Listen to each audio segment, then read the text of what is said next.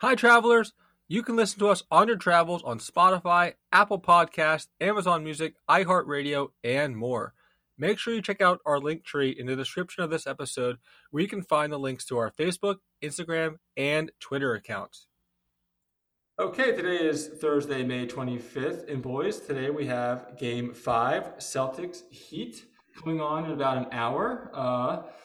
Is this going to be the year that a team down 0-3 comes back and to win the series? I mean, if it would happen at all, it would happen this playoffs, right? With how weird the NBA playoffs have been this year. It totally would. It would be with the playoffs going the way it is, it would be the playoffs where a team down 3-0 comes back and wins the series. But I don't think it's going to happen. I think Miami closes it out. They would be the first number 8 seed to go to the finals, and what was it, a while that Miami, Mhm. that the 8 seed in the East or Western Conference made it to the finals. But that's the type of playoffs we're in. A team down up, the 8 seeds up 3-1, and a team might come back from 0-3 down. So that's the type of playoffs that we are seeing this year in the NBA. Yeah, the 99 Knicks is the only time that a team has been an 8 seed and made it to the finals. And I mean, Vegas is still telling you they really like the Celtics because ESPN's BPI is giving them 46% chance. Tonight they're favored by 8, which is a very large number for a team that's down 3-1. But I think it's fitting. I think if there's a team that's going to come back, the Celtics team's equipped to do it because they've got Jason Tatum and Jaylen Brown who can go off at any given time. Miami's hot shooting at some point you think is going to cool off. And game 4, they didn't just kind of sneak out of there. They dominated that game when it looked like Miami was going to sweep the series and everything. It was a blowout the other way. The Celtics shooting finally got back into form. So if they start hitting their shots, they probably still have, at worst, the second and third best players on the floor in the series. So the idea of them coming back from 3-0 typically would be laughed at. I'm not laughing at this one. I think it's possible. Yeah, Celtics finally started making some three pointers, like you said, Zach. Really could not make many threes at all in the first, 4 games of the series, 3 games of the series. Excuse me. Jason Tatum has not been playing well in the first 3 games. Finally played well in Game 4 a couple days ago. In the fourth quarters of all the first 3 games, he made a combined 0 baskets in the fourth quarter. And, Jason Tatum is obviously one of those players that you need to show up in the end of games. And he's done that in the past. And when he does do that, they win games. And when he doesn't do that, they obviously do struggle as a team. So Jason Tatum needs to be better. He needs to keep playing like he played in game 4. And especially, he needs to keep playing like he played, in game 4 going forward for the Celtics to have any chance to come away with this series and be the first team ever to win down 0-3. But yeah, let's continue on though. Justin, Sixers obviously struggled against the Celtics. We all know that. Does this make the Sixers look even worse with the outcome that happens that is happening here? Just the Celtics struggling so much against the Heat, or are the Heat just that good of a team that even the Sixers would have had this much of a problem against the Heat? I think the Sixers would have trouble with the Heat. I think this makes them worse. And, with Boston and their 2 stars, look at the way Joel Embiid and James Harden played down the stretch against Boston. I don't think they would have played like this against Miami. I think Miami is well put together. I think they're a good team with Jimmy Butler on the floor leading it, as well as Max Strauss and the other players as well with Bam Adebayo. I think the Sixers would have had trouble with the Heat as well, even if they got by the Celtics. Yeah, I think the Heat would have been a pretty bad matchup for the Sixers too. I mean, Sixers have always struggled against the Heat, always, both regular season and postseason. I don't think it would have been any different this year. I mean, just using history alone, I don't think the outcome would have been any better. It just wasn't Sixers' year. Doc Rivers is finally out. Hopefully, you get a competent coach and competent players to back up Joel Embiid that can actually play in the playoffs and show up in the playoffs to help the Sixers finally get past the second round, as they haven't done in so long.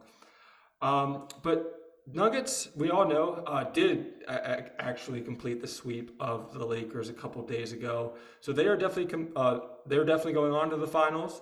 Most likely, like we all said, though, Heat will also be going on to the finals. Zach, give us a little bit of a Heat Nuggets matchup preview. Do the Nuggets have a chance to win their first finals in their history of the franchise? Very good chance. I think this would be a very tough matchup for Miami because they're not all that big, and Nikola Jokic is a problem for everybody. And if you can get Jokic and Jamal Murray playing at that kind of level, I'm not sure if there's anybody in the league that's going to beat him, and I don't think they're going to lose in the finals. If you can get that version of Jamal Murray, get that version of Jokic, we saw Bruce Brown have an impact off the bench. The Nuggets were the deeper team in that series, and they were resilient as well because they trailed in 3 of the games by double digits and came back to win all 3 of those games. So I think they would be a very difficult matchup for Miami. I think they would be a tough matchup for the Celtics. I think the Nuggets have to be looked at as the favorites to win the title, regardless of who they end up playing. I think they would actually have an easier time with Miami than they would with Boston. Yeah, you mentioned the depth chart of the Nuggets. I agree with that. I actually have that as being like one of my main reasons why the Nuggets were so successful against the Lakers. I mean, you have people like Aaron Gordon, 12.5 points per game, shooting 50% from the field, with 7 rebounds and 2 blocks. He's been averaging in that series against the Lakers. I mean, it was Porter who the last 2 games to close out the series averaged 14.5 points with 10 rebounds a game. Bruce Brown, Christian Braun, Reggie Jackson. It's all these people that are finally giving these star players in the Nuggets some help and not having just 1 or 2 people do all the work like they've been so accustomed to the last how many years of the Nuggets that all the fans are so used to. But it really was Cardavius Caldwell Pope as well. Speaking of that bench and just role players on that team, and we have a really good interview coming up with Ryan Harris after this that will kind of go into Caldwell Pope more. But he was kind of an unsung hero in these playoffs, and especially in this Lakers matchup. He really helped the team, gave a flow, gave some great offense, and really played good lockdown defense as well, especially on the perimeter that a lot of people aren't giving him enough credit for. But really, it was Murray. He definitely was the factor that helped the Nuggets go further in these playoffs and especially close out the Lakers a couple days ago. Bubba Murray is back. We'll talk about Murray as well in the interview coming up with Ryan Harris, but uh, averaged more than 30 points a game in this series against the Lakers, shot 50% from the field, 40% from 3-point line, and over 90% from the foul line. Uh, 11th time in playoff history that's been done. Only 3 times has that been done past the quarterfinals, and only twice has it been done. Only two players have done it twice, and that being Kevin Durant as well. But yeah, I mean, it really is just the role players that have finally stepped up and helped Jokic really with his potential and make it so that he's not doing everything on the field as they've been used to since Jokic has basically been there. Zach, back to you. Were the Lakers that bad though, or the Nuggets really just that good? I know you already kind of touched base on it a little bit, but um, so the Nuggets, you of course think are going to win the whole finals, and so you're thinking the Nuggets are just that good, or do you think the Lakers kind of slumped back to where they were middle of the year when we didn't even think they would make the playoffs? No, it's the laziest narrative going on right now in all of sports that the Lakers choked or LeBron choked. Like, no, the Nuggets were the better team and they should have won this series. They were able to do that. Let's give some credit where credit's due. The Nuggets were the best team. We talked about their depth. That was the big question everybody had about them coming into the postseason. We knew Jokic and Murray were going to step up, but could you count on Michael Porter? Could you count on Aaron Gordon? It turns out you can count on those guys. And the fact of the matter is the Lakers were a 7 seed. Let's keep it in a proper perspective. This team started the year 2-10. They had to undergo a lot of midseason trades just to get here. Getting to the Western Conference Finals should not be a stain on LeBron's legacy. If anything, it should add to it. The fact that he dropped 40, 10, and 9 with a torn tendon in his foot in game 4. I think, like I said, it's the laziest narrative, and it's the problem with modern sports media is that we tend to focus more on the teams that lost versus who won. The Nuggets were the better team. They deserve all the credit. This is about the Nuggets winning, not the Lakers losing. Yeah, definitely. And does this just make Memphis look that much worse as well, and the other teams that they played so far in the playoffs? Or is I don't like that narrative too much either. Yeah, kind of same as before, right? We're kind of focusing on who lost and not who won. But they still were able to beat the Golden State Warriors, which I think a lot of people thought they were one of the scariest teams in the West coming into the playoffs, and they were able to handle them pretty easily and pretty handily. So that's definitely a chop up to the Lakers. But no, I definitely agree, Zach. I know people focus more on the negatives than they do the positives, and like you said, the Lakers were a 7 seed going into the playoffs, and back in June, or not June, but back in the middle of the season, I think they had like a 10% chance to even make the playoffs, according to some analysis and some stats people Yeah. were throwing out there. So to even get to the conference finals is pretty amazing. It really is. We'll go to NHL now, though. Speaking of Miami, as they are in winning form right now, um, two teams make the finals. Of course, the we know the Panthers have made the finals as well, finishing up the Hurricane a couple days ago. And then we know Miami Heat obviously will most likely be going to the NBA Finals. Um, Justin, just what has been working for the Panthers so much in in these playoffs so far, and can you just kind of explain just overall their dominance that they've been able to have? Sergei Bobrovsky has been tremendous in net for the Panthers and their dominance at the end of the games with Matthew Tkachuk scoring the game-winning goals, obviously. And the Panthers, they've really come up big in these situations. They win games by a goal. They win games of the final minute of the playoffs. They won twice in overtime on the road at Carolina. They obviously beat Boston on the road up at TD Garden, ending their season coming back from a 3-1 deficit, and they've really shown their courage, and they've really deserved to get to the Stanley Cup Finals out of the Eastern Conference. I don't know if they're going to win it against Vegas. Vegas is up 3-0 right now on the Dallas Stars. Looks like it's going to be the Florida Panthers and the Vegas Golden Knights in the Stanley Cup, but We all call it. Florida's been a very interesting team this postseason as well. Yeah, and kind of going off the narrative Zach just said too. I mean, I don't think it's so much of a collapse of the Hurricane. I think it's more of just like you said, uh, Justin, just the Panthers just playing amazing. I mean, Mm-hmm. we all know I was riding the Hurricane all season long. I mean, I thought they were going to be in the Stanley Cup Finals. Mm-hmm. That was my prediction anyhow when the playoffs started. But it's not the Hurricanes fell apart. Like I said, I just think the Panthers are just playing amazing. Panthers knocked off the three of the four best teams in the playoffs so far, and that the Bruins, Maple Leafs, and now of course the Hurricane. Uh, Panthers, amazing offense. I think they're the top five scoring offense in the entire regular season in the NHL. And it's also Hurricanes are just not a good Eastern Conference Finals team. I mean, this is the third straight Mm-hmm. sweep they've seen. Back in 2009, they got swept by the Pittsburgh in Eastern Conference Finals. They got swept in 2019 by the Bruins, and now they got swept in just a couple of days ago in these Eastern Conference Finals. So I just think it's overall this. It wasn't the Hurricane season. History repeated itself, unfortunately, and they just can't show up in the Eastern Conference Finals when they need to, despite having as good of a regular season as they have. But yeah, exactly like you said, I think just the scoring prowess of the Panthers, the Hurricane could not keep up with, which is how well Bob Brosky was playing all season long and all playoffs long, and then especially just in this series alone the Hurricane. But we'll go to the other series, Justin. I know you just kind of alluded to it. Currently, Vegas is up 3-0 to the Dallas Stars as the time we're recording this.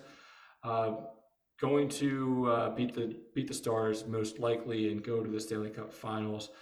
What has been successful for Vegas, and how come they have had the success they've had so far?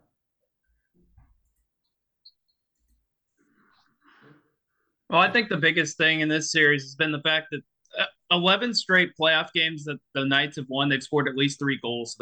They do a great job putting the puck in the net. They control the puck. They're avoiding penalties. They're doing all the right things that they're supposed to do. And we saw them win a couple of tight games, game one and game two, 3-2, 4-3. And then game three, the Stars kind of lost their poise a little bit. Jamie Ben's now suspended 2 games for a cross check. And the Knights took advantage. They got up 3-0 in the first period, and the game was over pretty quickly. So this has been kind of an opportunistic team throughout the postseason. You see what they've already done. They beat Edmonton, who a lot of people thought had a chance to perhaps win the Stanley Cup, and now what they're doing to a Stars team that have been pretty impressive coming into this series, I think it showed. I think Vegas is the favorite going into the series against Florida, assuming Vegas closes this out. It's tight, but I think I would give a slight edge to Vegas at the moment. The Knights are playing very well.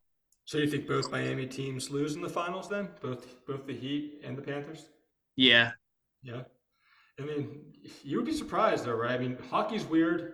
We all know that hockey's weird. I mean, the team that you think is going to win, or even the best team, doesn't always win in hockey. And the Heat, we all know, have been turning heads and surprising everyone all season long. So it's going to be interesting to see. My I would give the prediction, Panthers a better chance of the two. I think Yeah. the Panthers, I think Mhm. it's a 7 game series. I think Miami and Denver. I think Jokic is just. I don't see any way Miami shuts him down. the Nuggets are just too deep too. I mean, the Heat is pretty deep too. I mean, not as deep as the Nuggets are, especially once you get to that sixth or seventh player. And I think that's really, like I said earlier, that's where the Nuggets are going to shine and overtake the Heat. PGA Championship this past weekend. Brooks Koepka is officially back. Live golfer, as we all know, went over a couple years ago. Uh, First shorts player, as they've been saying, to win the a PGA Championship. Zach, but does this past weekend show that live golfers and not just Brooks Koepka are back? I think it does. I think not just Brooks Koepka has played well and finished second in the Masters. Now, obviously, won the PGA Championship, but Phil Mickelson finished second at the Masters. DJ finished in the top 10 at the Masters. Patrick Reed's finishing strong. Bryson DeChambeau finished fourth at the PGA Championship. Like the thought was that they were just going to go over there.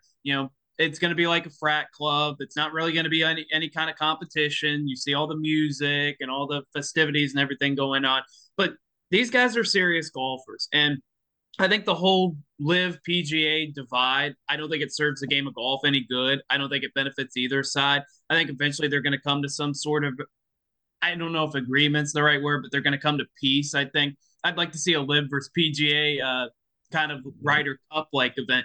But I think the whole narrative of these guys aren't competitive, they just want to go take a bunch of money. I think that has been proven false with these guys' level of play in the majors. And all you have to do is just look at the top tens. And I think of the top 20, if you combine the top 10 of the Masters and the PGA, Live has made up 11 of the top 20. It's pretty good. Yeah, no, it's amazing. I don't know where that narrative ever came from, honestly, that the live golfers are washed up and they can't really play anymore. I think it's just the narrative, like you said, Zach, that they get their money and they can run in the live tour, right? Where all the PGA players have to keep competing every single week in order to stay relevant. But that obviously is not true. And I think this past PGA Championship, and like you said, the Masters also showed that as well, that these guys are still competitors. And despite the fact that they got their money, settled early on in the year, they still want to compete, and they especially still want to compete in the PGA as well. They want to show that they are still here. They want to show the American golf fans that they are not washed up and that they can absolutely still compete in the highest tournaments in the world. Because the PGA tournaments, Masters, the PGA Championships, the professional tournaments that we all know, they're definitely more prestigious and more challenging than the live tournaments. And so I think these golfers that did go to the live tour still want to show that they can compete in these tournaments and that they're still relevant to the golf fans that follow them heavily. Yeah, the whole notion of guys wanting to take their money and not compete, like Patrick Mahomes is getting $500 million. He still wants to win Super Bowls. Joe Burrow's about to get paid heavily. LeBron has made oodles of money. He still wants to compete. So these guys are getting paid, and so that's going to limit their competitive drive. Really? I've never understood that at all. Yeah, they got there for a reason, right? Their mindset Right. and their mentality and their work ethic got them there eventually. Yeah. Got them there at first. So that's something that doesn't. That's nothing that just gets turned off. That's something that's going to be with them as long as they're healthy enough to be competing. Really, NFL announced schedule flexing, excuse me, with the online platforms as well as the regular season as well with the cable networks. Justin, what are your thinking? What are your thoughts on this schedule flexing? Do you think it's going to be good for the league, or do you think it's something that they're trying to experiment with a little bit too much? I think they're trying to experiment with it too much, but I see why they're doing it. I think the Thursday they're going towards the streaming, as we talked about last week with the Peacock getting a playoff game, Amazon getting the Thursday night game as well. I think Jeff Bezos wants more better games on Amazon. That's why I think they're doing this. But I see the reasoning. The Broncos got a lot of Thursday night games and primetime games last year, and they were a 4-win team. So I could see them wanting to do experimenting with this, but I think this is not the best idea. I think Thursday night football should just instead, I think they should get rid of Thursday night football and just go with the Sunday games, Sunday night games, and the Monday night games. Maybe even put two games on Monday night instead of just Thursday night, Sunday games, and Monday night. Maybe even put two Monday night games. But I see why the owners are trying to do this here by flexing the schedule on Thursday night. So you're not really for the flex scheduling, are you? I mean, it's at the end of the day, it's a business, right? And they only care about Mm-hmm. the viewership and making sure they get the most viewership as possible. So I'm actually Totally. fine with it. I actually love the idea of flex scheduling. I'm saying let's be able to do it even before the middle of the season or middle to late season. I'm all for even before then and being able to do it earlier in the season. Just give us the Mm-hmm. best matchups. That's what we want to see as fans. And if you really Yeah. want to watch your team, there's always ways to watch your team, even if they're not playing on prime time. Zach, do you kind of feel the same way, or just you can just give your general thoughts on the schedule flexing? Yeah, I'm fine with it actually. I want the best games. We saw the Amazon schedule last year put Al Michaels to sleep, and Al Michaels has been doing football for 40 years, and he's used to having the best game or one of the best games of the week. Instead, he's getting like Commanders, Bears, and games that nobody cares about. And look, Thursday night football is here to stay. It's cool. Nope, they're not going to move that. So what are they going to do? They're going to put better games on Thursday night. The schedule that they got this year was pretty good, but everything obviously is flexible because games that we think are going to be really good at the beginning of the year oftentimes aren't. Just look at the Broncos last year and their litany of primetime games. As long as we can avoid something like that happening again, I'm all for flexing. I'm all for moving it up. And they're given 28 days notice. It's not like they're going to be, oh, we're going to have a game on Sunday and then a couple days before, oh, now it's next Thursday. Like, they're going to know in advance. And I think for Thursday night, they said it's only going to happen like once or twice. They're probably not going to do it. Sunday night, flexing has become normalized. I think Monday night flexing finally is the right move because we need good Sunday and Monday night football games. Primetime football should be the best kind of football. So I'm all for flexibility and I'm all for flexing these games into prime time. Yeah, I'm on the NFL website right now. I'm just gonna run through what the actual criteria are right now because I think a lot of people don't really know the actual what the laws set in stone between the cable providers and the NFL actually are. So for Sunday Night Football, Zach, like you were alluding to, two games can be flexed between week 5 and 10, and then Mm-hmm. pretty much unlimited between Right. week 11 and 17. Monday Night Football, uh, NFL at discretion again, pretty much unlimited as they would say between weeks 12 and 17, and then Thursday Night Football only twice between 13 and week 17. So yeah, I mean, again, I'm just going to reiterate. I think it's even before then, allow it, give us the best games even in week 2, right? If we know you know, Mm-hmm. just if there's injuries and we already know a team is not going to be competitive against a certain team on Monday night, just give us a better team and just give the fans what they want to see. But of course, the cable networks are always going to fight back because for obvious reasons, and they need to protect them. They need to protect Mm-hmm. themselves and all that. So, but it's Yeah, interesting I to think see. Yeah, I'm go ahead. sorry. I think it's a good thing to have the best teams play on prime time, but I don't think, Thursday night football, I think if it's here to stay, you should put better games on. But I do think the flexing has it has its positives, but it also has its negatives too. Just got to be careful. That's all. Yeah. Mm-hmm. So, good interview today. We have Ryan Harris from Denver Sports Media coming on to give us more of a rundown in the dominant performance over the Lakers this past week. He's going to give us a great interview. We'll talk about his book that he has. Talk a little bit about his time on the Denver Broncos, and then particularly his Super Bowl 50 run that he did back with Peyton Manning at the helm. So, without further ado, we'll get to Ryan Harris, and we'll catch you on the other side. Okay, we now welcome on Ryan Harris from Notre Dame, CBS, and Westwood One. How you doing, Ryan? Thank you for Do- coming on today. We really appreciate your time. Doing good, doing good. Thanks for having me. Absolutely. So we're going to start off with the Nuggets. Obviously, had an amazing series against the Lakers this past week. Swept them 4 games. Still have not lost a game at home. The Nuggets. Let's start there, though. These have been a really weird playoffs for the NBA. Probably the weirdest playoffs in NBA history, if you don't count the bubble that happened in 2020. Does this count to that weird season, or are the Nuggets really just that dominant of a team? The Nuggets are that dominant of a team. They've been in first place of the West since December of this last year.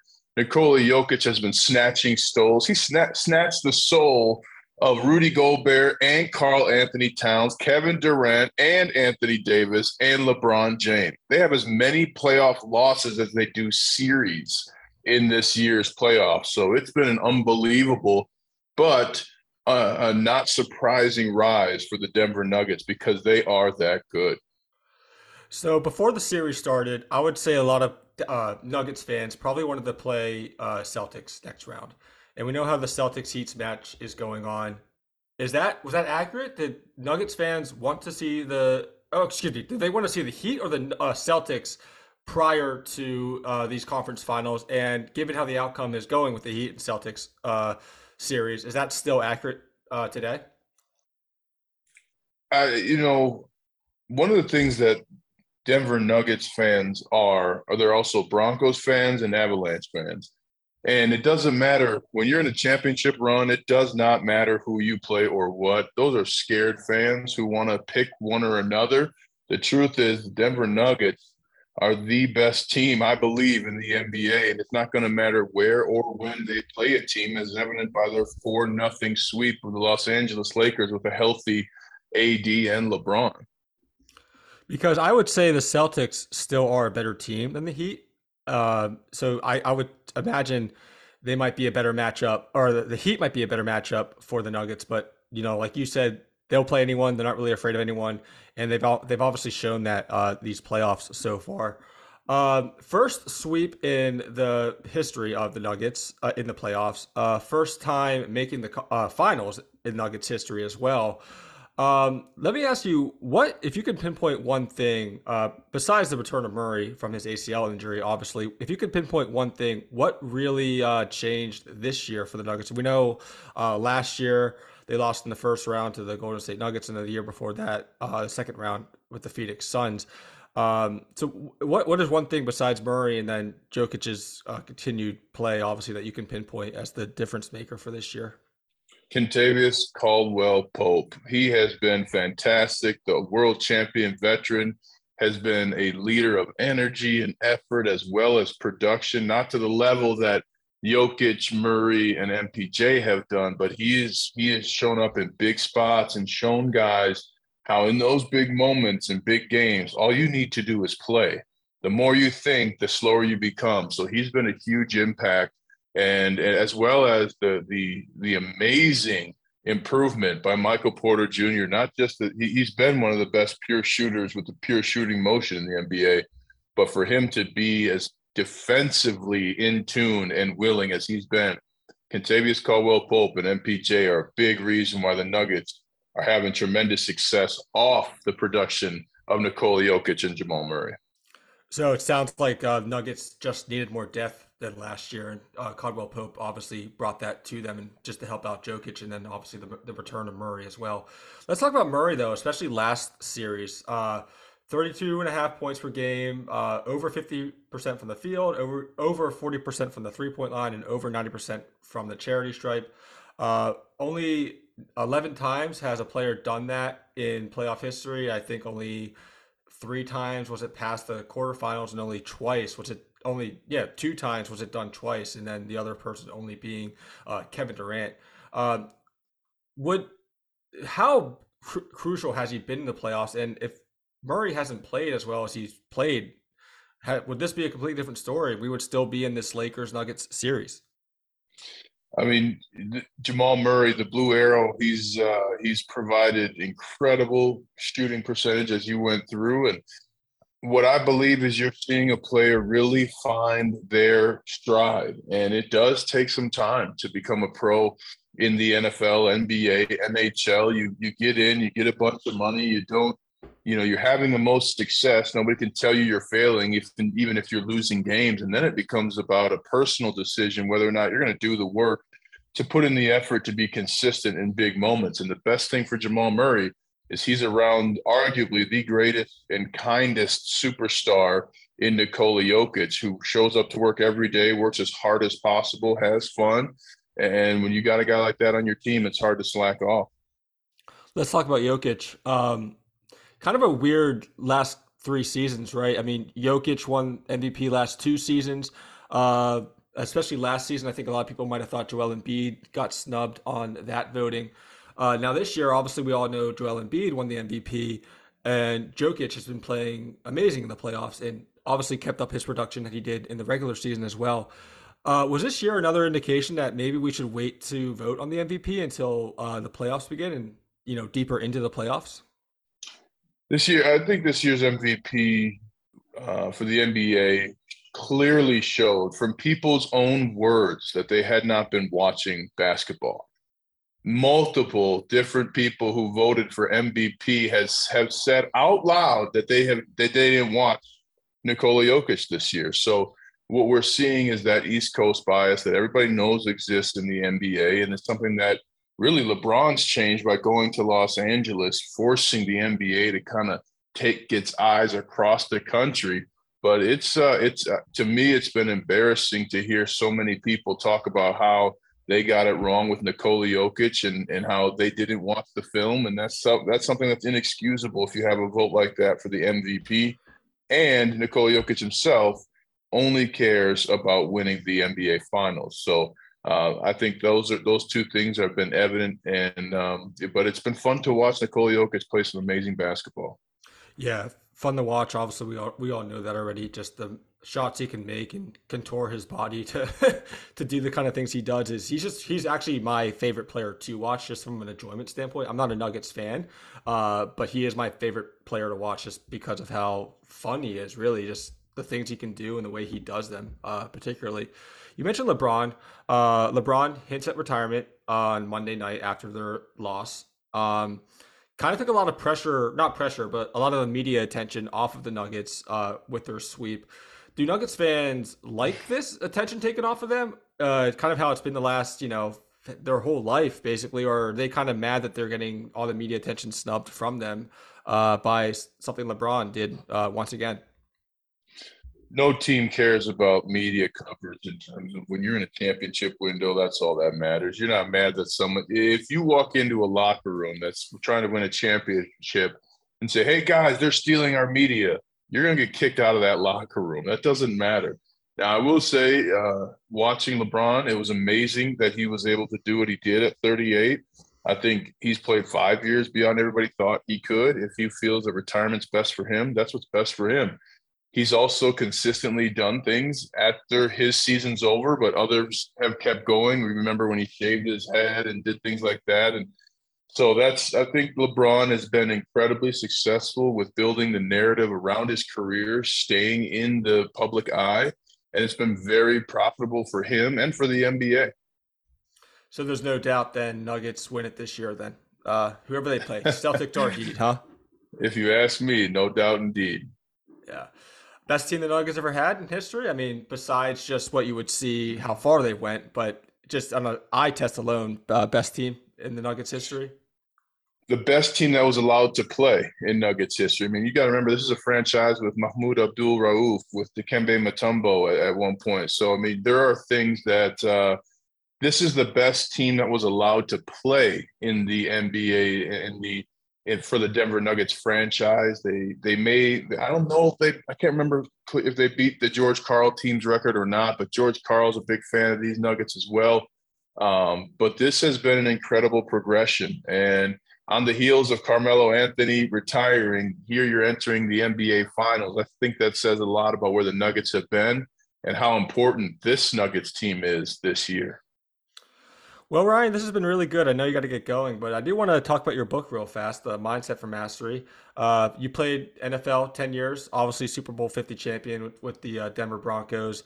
Uh, Tell me a little bit about it. I know you've had your ups and downs throughout the league. You had some trials and tribulations that you had to get over with your time in the NFL. You've had, I think, what, 9 surgeries as over Yeah. 10 years, almost as a surgery per year almost. So just talk about your book, just kind of what the people can expect when they read it and why they should pick up a copy today.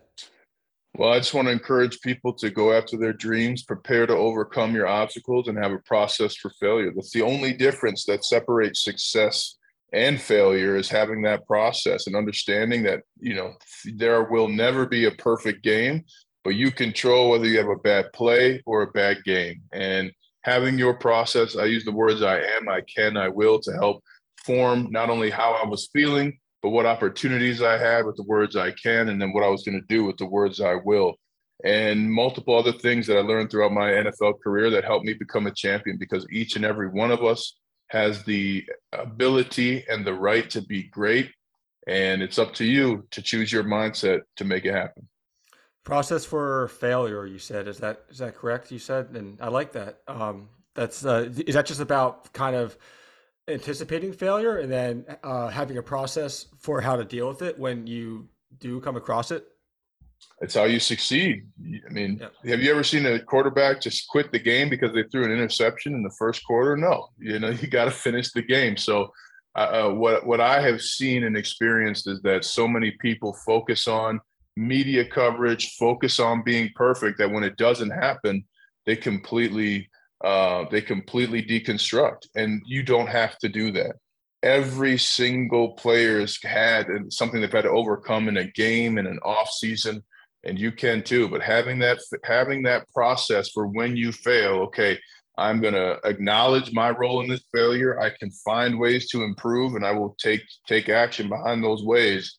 That's how you ultimately succeed.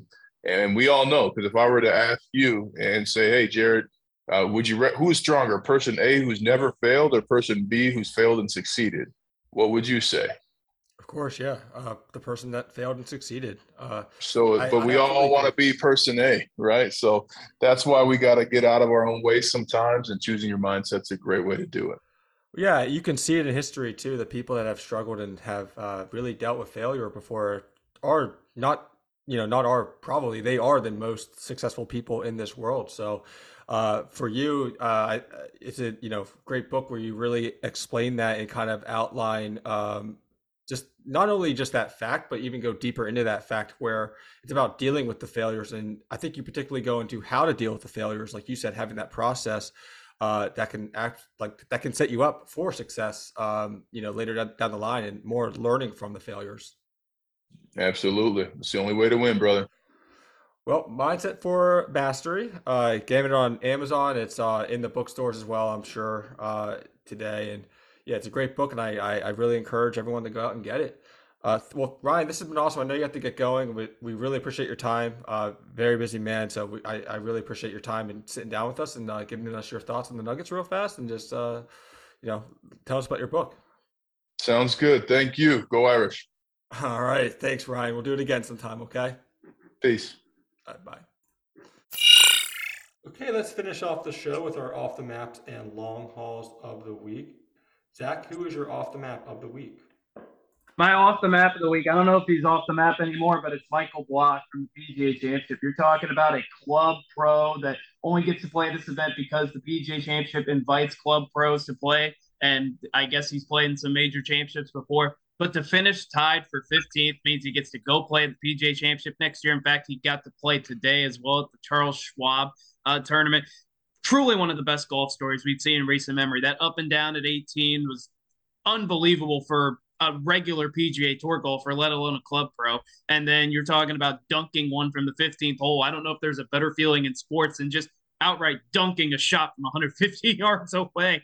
Don't even need to get it on the green and then have it roll in. Nope, just went straight in. Like that is about as big of a flex as you can have in sports. So Michael Block, yeah, he may not necessarily be off the map, but you know what? He deserves to be recognized this week. Literally nothing but net. He did hit the net, but then That's right. I don't know if he hit the pole coming down the actual pole of the flagstick. So yeah, it was an amazing shot. He will be in Louisville next year. Yep. Already booked his ticket to Louisville for Valhalla that in the 2024 PGA Championships, and we're all excited to see him. An amazing story. My off the map of the week is I'm going to go to the Denver Nuggets. Not them going to their first finals in team history, but a lot of people don't actually know that they were the first. They were the first eighth seed to knock off a one seed in the first round. Um, that's it was only done four other times prior to that. We know the Heat did it this year. The Warriors beat the Mavs back in 2007. The Grizzlies beat the Spurs back in 2011. But yes, I mean that's a lot. People don't really talk about that. Everyone's talking about their amazing playoff run and how they made the conference finals or excuse me, they made the finals for the first time in history of the franchise. We all know that they won a conference final. I mean, we all know that they go to the finals, but I thought it was pretty cool that they were actually the first team that also beat a one seed as an eighth seed in Yeah. NBA history. Yeah. Fun fact, actually, the Heat were the second team to lose as an eighth seed back in 1999. To the Knicks. Yeah, to the Knicks. So kind of history playing full circle a little bit, and just kind of shows how cyclical the NBA can be sometimes. Long haul, Zach. Who was your long haul of the week? The soon to be Las Vegas Athletics. I mean, just absolute incompetence by John Fisher, the owner of the Oakland A's, spitting on a proud fan base. And everybody wants to think the Oakland A's don't have fans because the pictures show that nobody's going to the games. Well, nobody's going to the games because they haven't been to the postseason since 2012. So just about every franchise is going to have a loss of fans during that time. And not only that, they're not even trying to be competitive. They're putting one of the worst products we've ever seen on a Major League Baseball field out there on a night-to-night basis. The 1962 Mets that went 40 and 16 or in 122 or whatever, 42 and 120, worst team in the history of baseball. That's seriously going to be threatened this year by the Oakland Athletics. And now they've only thought about moving the franchise to Vegas. I don't love when owners do this to fans. And the Oakland A's fans have been loyal for years and years. This is a franchise that won multiple World Series in the 70s. They won with the Bash brothers in 89. They've been at one point they were one of the most consistent franchises in Major League Baseball. But this is what happens when you get greedy owners that only care about making money and don't care about whether the product's any good. And that's why I've said for years that I think Major League Baseball needs some form of revenue sharing, maybe some form of salary cap, because you don't see this happen in the NFL. You don't see this happen typically in the NBA very often, unless they're tanking, trying to get the number one pick. What John Fisher has done with the A's is downright shameful, and this is a franchise that's going to end up getting moved to Vegas. And then what's he going to do? He's going to sell the team as soon as he gets there because their value is going to quadruple. Just despicable. Vegas A's kind of flows nicely though. Oh, sure it does. Oakland has now become the Las Vegas farm system. Yeah, Mm-hmm. good point. But no, they were. Correct me if I'm wrong. They were It's the worst 50 game start since the 32 Red Sox. 10 and 41. Yep. Okay, yeah. No, it's a mess. I mean, they haven't been good for a long time, but I think this season even makes it even more noticeable. Obviously, it's kind of a tipping point and the lowest they can go, and they definitely have hit rock bottom this year. Oakland baseball fans. I'm going to go with LeBron James as my long haul of the week. Particularly, he's not retiring. I think a lot of people are making a big deal about him potentially retiring after this year. A lot of people are making a big deal about what he said in the press conference on Monday night after being swept by the Nuggets. He didn't particularly say and specifically say that he's retiring. He just said, I have a lot to think about." He still looks amazing, even in these playoffs, even at 40 years old. 31 points in the first half in Game 4. I think that was the most in his career ever in the first half. He can definitely still ride the bench even and play half the minutes he's played in the last 4 or 5 years and still be still contribute a lot to a team. I mean, he has amazing basketball IQ, still produces at a high level, like I said, despite being in his 40s. He mentors the young. He motivates the weak. LeBron James isn't retiring. He's been saying forever that he wants to play with his son Bronny.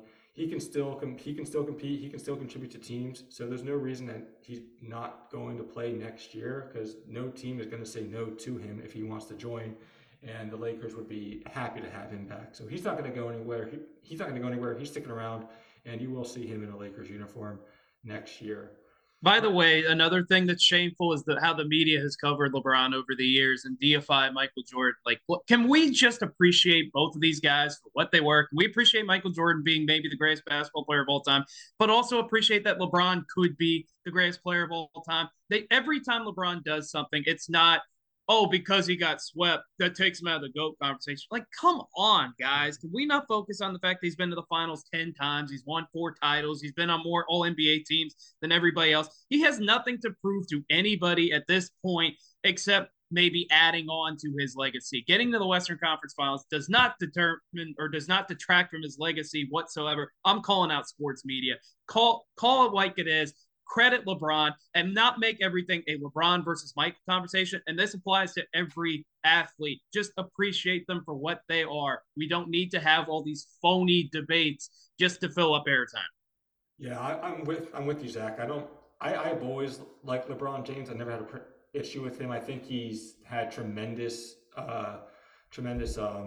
geez, stress on him and expectations. There's the word I'm looking for. He's had just amazing expectations put on him since day one. I mean, his high school basketball games were being televised on ESPN for God's sake. He had so much pressure, even as a teenager going to the league, and he handled it with such grace. I mean, he's had virtually no off-field issues. Great family, smart guy, treats his players amazingly, his teammates amazingly. I have no problem with them, and like I agree with you, Zach. They have to stop putting so much pressure and media attention on him, and just recognize that he is one of the greatest of all time, and stop trying to compare him to Jordan all the time, and just He's the most hyped athlete of all time, and yet he surpassed those expectations. People think Wembyama hype was big. They clearly weren't around to see LeBron in 2002, 2003. That is the most hype that you will ever see for an athlete before he gets to the professional ranks, and he surpassed all of those expectations with no off the court issues, no embarrassing himself, no scandals. Like, give the man his flowers. Yeah, and you wonder if if he likes all this attention. I mean, we know LeBron James can definitely be cinematical sometimes. I think he likes the attention the media gives him, but I also think at the same time he's probably on your mindset, Zach, where he does want to give credit to where credit's due. It's kind of an ebb and flow as somebody who does like the media talking about him and likes making a big deal about what he says and what he does, but at the same time, I think he does deserve a lot more credit than what he gets, and I think he thinks it as well. Yep. Uh, cool, well, great show, guys. Finish up as always with predictions. Justin, you got a prediction for us this week before we head on out? I think the Heat close up the series in 5 games. Okay. Mhm. Zach? I think this thing's going 6. I think it could also potentially go 7. I think the Heat are going to win, but I think the Celtics are going to win tonight. Now, I'm a little less confident because Charles Barkley guaranteed it, and Charles isn't necessarily the world's best prognosticator, but I think this thing's going 6. I'll say this. If this thing goes 7 games, Boston's winning game 7. The Heat better win tonight or they better win game 6. If it goes to game 7 after you give up a 3-0 lead, you're playing up there, no chance.